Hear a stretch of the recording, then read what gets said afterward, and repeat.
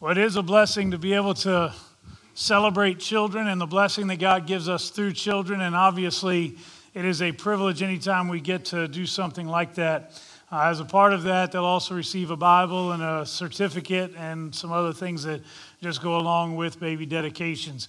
But realize it is more than just a ritual. I think sometimes we get lost in that. I've had individuals contact me from outside the church, and they'll say, well, I've got a baby, so I want to have my baby baptized or christened or dedicated. And while I appreciate the opportunity that I have to share with those families in that moment, if it is only a ritual, then they miss out on the real purpose of this. This is a declaration that this child belongs to God, and I want to do whatever it takes to honor God. Now, before I get into my message this morning, I want to offer a little bit of a unique address. Before I start, I feel the need to address something that has become more and more significant. As we have watched the news over the past several weeks, most of us have become increasingly aware of this coronavirus. Now, I don't know if it's as bad as some people want us to think. I also don't know if it's as under control as other people want us to think. But I do know that there are some things that we can all do to help protect one another. This is not, the pulpit is not the place where I should have to address this, but I feel like sometimes there are things you have to say, whether it makes people uncomfortable or not, and it's okay. Most of this stuff is things that we ought to be doing anyways. For example, good hygiene is not something that you should be starting now just because there is an illness in the area. I shouldn't have to say this from the pulpit, but if you go to the bathroom, please wash your hands. We are a hugging church and a handshaking church. I do not want your germs from you going to the bathroom, so please wash your hands. And don't be afraid to stop by one of the hand sanitizer things that we have mounted on the walls throughout the building here. That's why they're here. That's why they are in place. That's why we keep them full. I know that when I go to the hospital, I feel like I am being infected by everything. So I stop at every one of those little hand sanitizer things, and I use it over and over again throughout that hospital visit. It's okay if you use it too much. We're not going to fuss at you for that. Basically, what it comes down to is I'm asking you to make sure that you're doing the things you need to keep other people from getting sick. The other thing that I want to remind you of is that if you are sick, it is okay to stay at home. I do appreciate your eagerness to be in church, and it is a blessing that you want to be here. But you can participate in the services online if you have to. You can hear the music, you can even hear the sermon, you can even participate in giving. I know that it's not the same. I love being able to participate in the fellowship of the body of Christ. But if you are sick, the last thing you want to do is to get everybody else sick. So please use your head when it comes to viruses. I will say that when it comes down to it, this is not something that we need to start now just because of the fact that there is a serious illness that is taking place. Recognize this is stuff you ought to be doing anyways. Sharing is caring, but not when we're talking about germs. It's okay to stay home. All right, enough of the lecture. That has nothing to do with the sermon. I just felt like I needed to share that. I want to get into God's Word, so I'm going to invite you, if you would, to turn in the Gospel of John to chapter 19. We're going to read a relatively long passage, and it mirrors what I already read to you during our scripture time earlier. As we read this, it's one of the versions of the gospel story. And of course, as we head into our Easter season beginning today, this will set the stage for everything else that we look at over the next several weeks. The theme of this series is entitled The Shadow of the Cross, as we see the impact of the cross on each individual's life. So again, we're in the Gospel of John, chapter 19. We're going to begin reading today in verse 13. And I know that not everybody has a New Revised Standard Version, but I really like the way it was worded, so my whole sermon today is coming from the NRSV. And this is how it's worded in there. When Pilate heard these words, he brought Jesus outside and sat on the judge's bench at a place called the Stone Pavement, or in Hebrew, Gabbatha. Now it was the day of preparation for the Passover.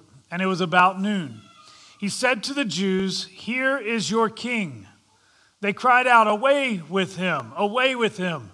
Crucify him!" Pilate asked them, "Shall I crucify your king?" The chief priests answered, "We have no king but the emperor." Then he handed him over to them to be crucified. So they took Jesus, and carrying the cross by himself, he went out to what is called the place of the skull, which is in Hebrew is called Golgotha. There they crucified him, and with him 2 others, one on either side, with Jesus between them. Pilate also had an inscription written and put on the cross. It read, "Jesus of Nazareth, King of the Jews." Many of the Jews read this inscription because the place where Jesus was crucified was near the city, and it was written in Hebrew, in Latin, and in Greek. Then the chief priests of the Jews said to Pilate, "Do not write the King of the Jews, but this man said, 'I am King of the Jews.'" Pilate answered, "What I have written, I have written." When the soldiers had crucified Jesus, they took his clothes and divided them into 4 parts, one for each soldier. They also took his tunic. Now the tunic was seamless, woven in one piece from the top. So they said to one another, "Let us not tear it, but cast lots for it to see who will get it." This was to fulfill what the scripture says, "They divided my clothes among themselves, and for my clothing they cast lots." And that is what the soldiers did. Meanwhile, standing near the cross of Jesus were his mother and his mother's sister, Mary, the wife of Clopas, and Mary Magdalene. When Jesus saw his mother and the disciple whom he loved standing beside her, he said to his mother, "Woman, here is your son." Then he said to the disciple, "Here is your mother." And from that hour the disciple took her into his home. After this, when Jesus knew that all was now finished, he said, "In order to fulfill the scripture, I am thirsty." A jar full of sour wine was standing there, so they put a sponge full of the wine on a branch of hyssop and held it to his mouth. And when Jesus had received the wine, he said, "It is finished." Then he bowed his head and gave up his spirit. You know, shadows are a unique thing in that they bring with them some incredible extremes. At times, they can be the greatest blessing in the world. I remember being in Haiti, stuck at a job site in the middle of the day, and the temperature was right around 100 degrees. The higher the sun got in the sky, the less shade that we had to work with. But you can be sure that we did everything we could to stay in the shade as long as possible. The shadows can be a blessing, or it can be a very scary thing. For example, check out how this scary shadow affects somebody.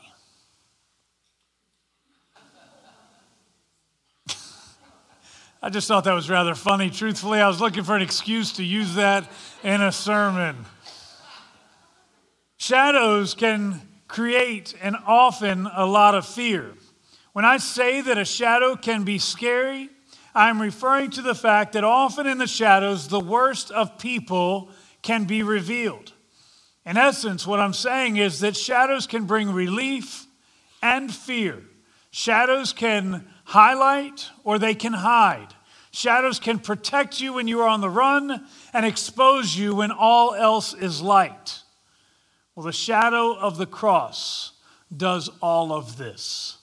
Something about the cross helps us to see truth and maybe even to see truth within our own lives. The scriptures speak of shadows in a variety of different contexts. Psalm chapter 11, verse 2 describes the shadows as a place of God's protection. "Keep me as the apple of your eye. Hide me in the shadow of your wings." Isaiah 32, verse 2 speaks of shadows as a means of relief. "Each one will be like a shelter from the wind and a refuge from the storm, like streams of water in the desert and the shadow of a great rock in a thirsty land." The shadows can also become a place of fear. We read in Matthew 4:16 that the people living in darkness have seen a great light. And on those living in the land of the shadow of death, a light has dawned. There's also a sense of how shadows highlight, reveal, and even expose what might otherwise go unnoticed. For example, let's consider those who stood around the cross on the day of Christ's crucifixion. One of them wasn't really standing there at the cross, but rather his name is synonymous with the story of the cross. The easiest one to look at in this story is, of course, Pontius Pilate. I guess he's the one who officially determines Jesus' fate on the cross. He is the one with the authority. But let's not forget two very important things. He's kind of an easy target here for us to talk about. The Jews already had very low expectations for him. Pilate was one who represented everything that they hated. The Roman authority oppressed the people of Israel. The Jewish people looked on him with disgust. They had no high expectations for who he might be. And in a shocking way, the shadow of the cross actually reveals his reluctant participation in condemning an innocent man. You can be sure that there was no love lost between Pilate and the religious leaders of his day. He knows that what they're doing is likely wrong, and a big part of him wants to set Jesus free. Now, whether this was because of compassion for Jesus or because he didn't like the religious leaders is up for debate. Truthfully, I don't know that it really matters. I'm not sure that you would have looked at Pilate as one who was compassionate toward Jesus. But either way, if we were to have read that entire passage, it actually tells us that he sought to have Jesus set free so that he would not die. But what the shadow of the cross reveals about Pontius Pilate is that perhaps he wasn't as bad a guy as he has often been made out to be. Early in ministry, I had a longtime pastor share a few words of encouragement with me. He said, never believe your own press clippings. He said, you're never as good as other people think you are. And you're also never as bad as other people think you are. Certainly, this would be true of Pontius Pilate. He still concedes and he agrees to have Jesus crucified. In the passage we just read, he handed him over to be crucified. But he at least tried to make things right along the way. Maybe he wasn't as bad as everybody else thought that he was. Of course, this is useless information if you can't also apply it to your life. So let me encourage you for a moment in a personal way. Maybe you've developed a bad reputation. People expect very little of you. You're not a good person. Maybe you've just resigned yourself to the fact that that's who you are and that's the way you're always going to be. There's nothing you can do about it. Or perhaps you wear it almost as a badge of honor because you're proud of your tough appearance. Y'all know that I love football. I like other sports too, but I really love football. And that I previously lived in the Philadelphia area. I've talked with so many Philadelphia fans who will brag about how mean their fan base really is.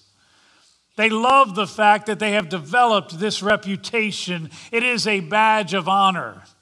I've been to games in their stadium while wearing a Carolina Panthers jersey where people have thrown beer at us and tried to pick fights with us for absolutely no reason except the fact that I was wearing an opposing team's jersey, even when it's just me and at the time my 4-year-old son.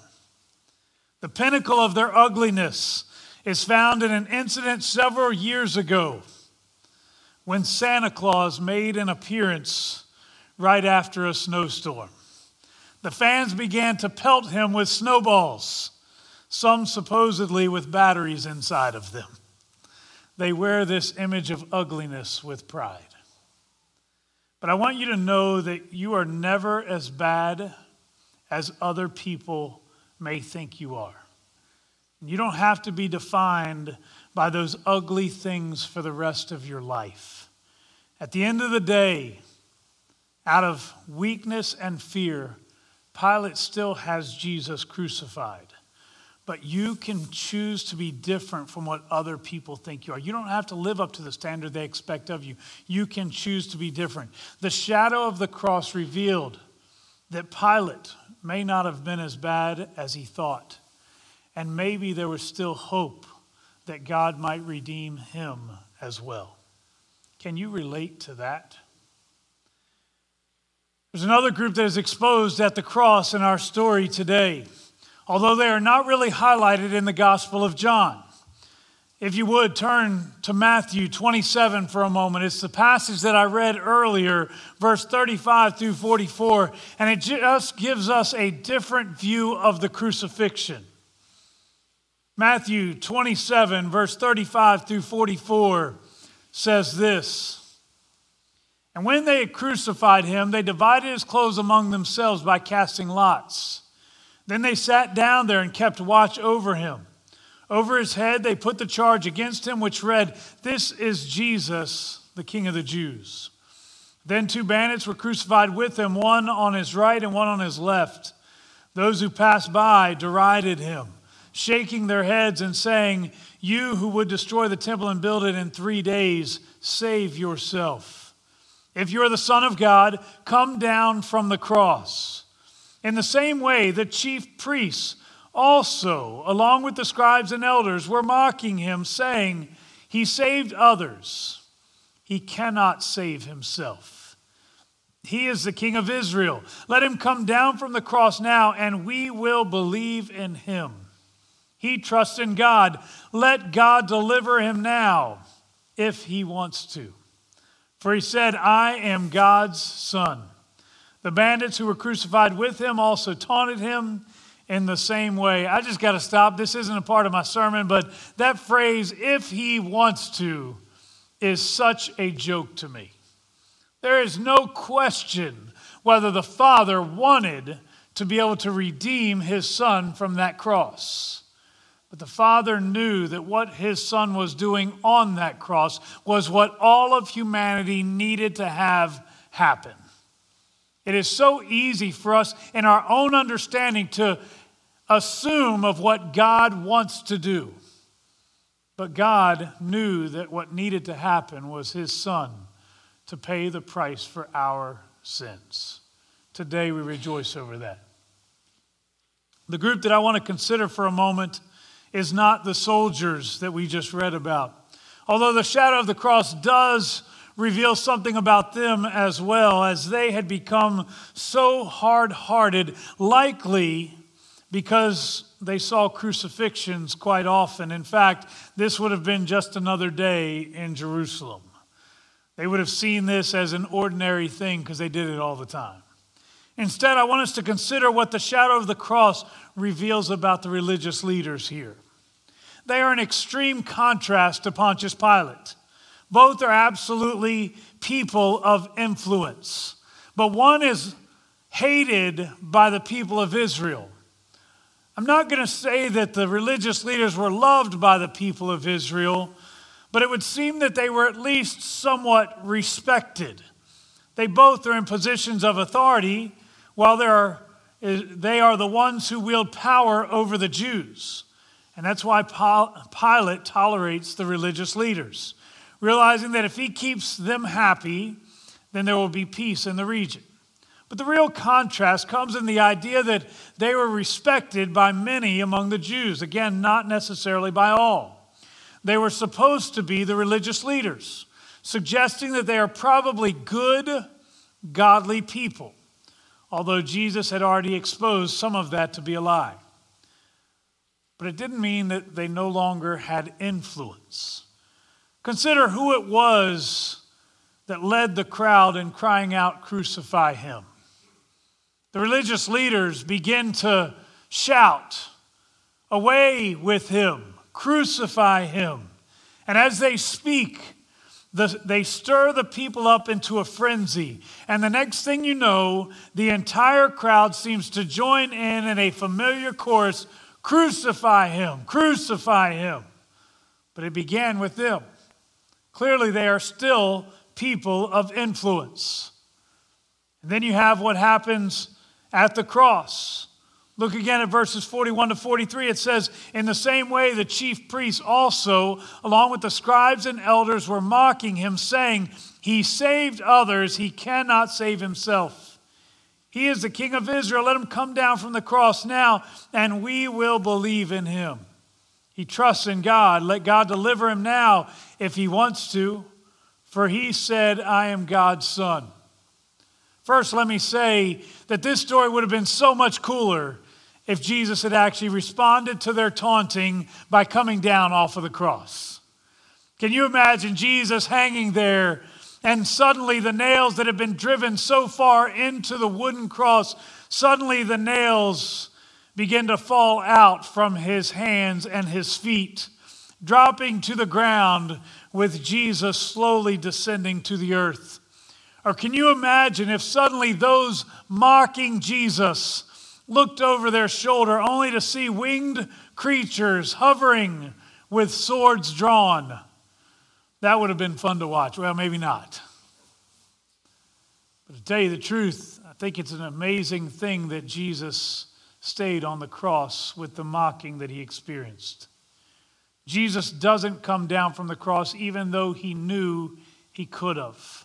The fact is, everything is held together by the power of God, which means that even those nails, he could have caused them to crumble. That cross that he hung on was something that Jesus himself made and allowed to exist.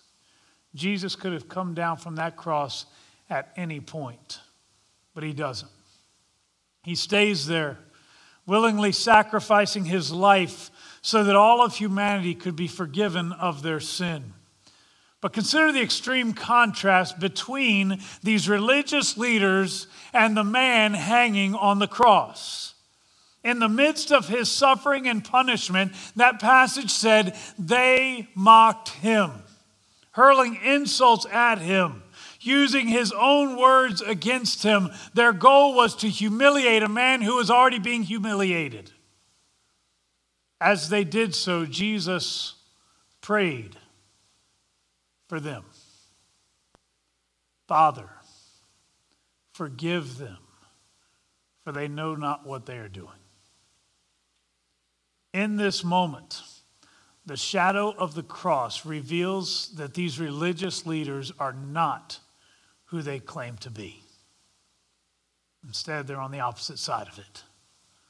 Some may have respected them simply because of their title, or because of their apparent righteousness or supposed goodness. But the truth is that they aren't good at all. In the midst of a man's brokenness, while he is already suffering, they are mocking him. They are filthy inside. They might have had clean robes and looked righteous, and they had the part. Everybody would look and say, those are the religious leaders just by what they wore, what they looked like. But on the inside, they are filthy. Consider the words of the Lord spoken to Samuel in 1 Samuel 16:7. "Do not look on his appearance or on the height of his stature, because I have rejected him. For the Lord does not see as mortals see. They look on the outward appearance, but the Lord looks on the heart." Oh, how I fear that there are many in the church who know how to look the part. They appear spiritual, knowing what to say and what to do. They may even be able to quote various scriptures, or they may hold positions of influence. Yet in the shadow of the cross, their sin is exposed. They look the part on Sundays, but their hearts are truly not filled with love or compassion. They're certainly not being the hands and feet of Jesus. In case you didn't get it, the application here is that we must evaluate who we really are. Don't ask yourself what other people think of you. Ask whether the Lord is pleased with you. Remember that you are never as bad as other people think you are, but you are also never as good as other people think you are. So what needs to change in you? There's one more group that we find in the shadow of the cross. As we find this group, it reveals another group that is strangely absent at the shadow of the cross. Going back to our original passage back in John chapter 19, look at it again with me beginning in verse 25. It says, "Meanwhile, standing near the cross of Jesus were his mother and his mother's sister, Mary, the wife of Clopas, and Mary Magdalene. When Jesus saw his mother and the disciples whom he loved standing beside her, he said to his mother, 'Woman, here is your son.' Then he said to his disciple, 'Here is your mother.' And from that hour, the disciple took her into his home." We've talked about those whose goodness or evil were exposed at the cross. Now consider the family and the friends. Those who genuinely approached the cross out of love for the Lord. They knew that there was a risk associated with it. They might be identified as one of Jesus' followers. And as they choose to be identified as such, there was a risk that they could be next. We know that later on the disciples would go into hiding. They would lock themselves in a room, fearful that someone might come after them. We know that the night of Jesus' arrest, Peter was afraid to admit that he even knew who Jesus was, because he was afraid he might be next. Yet at the cross, we see individuals who chose to be there because they were so in love with the one who hung on the cross. I wonder, where were all the people who shouted, "Hosanna, Hosanna to the King," the previous week? Where were all the people who surrounded Jesus every time he taught, who greeted him at every village that he approached, wanting him to display his power, to do miraculous works for them? Maybe some of them were there. Maybe some of the disciples were there. Maybe these were individuals that maybe they're simply too afraid to let people know that they loved Jesus. There were some that the shadow of the cross revealed how much they did love the Lord.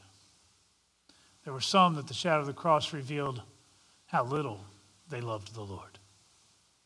My question is, what will the shadow of the cross reveal in you?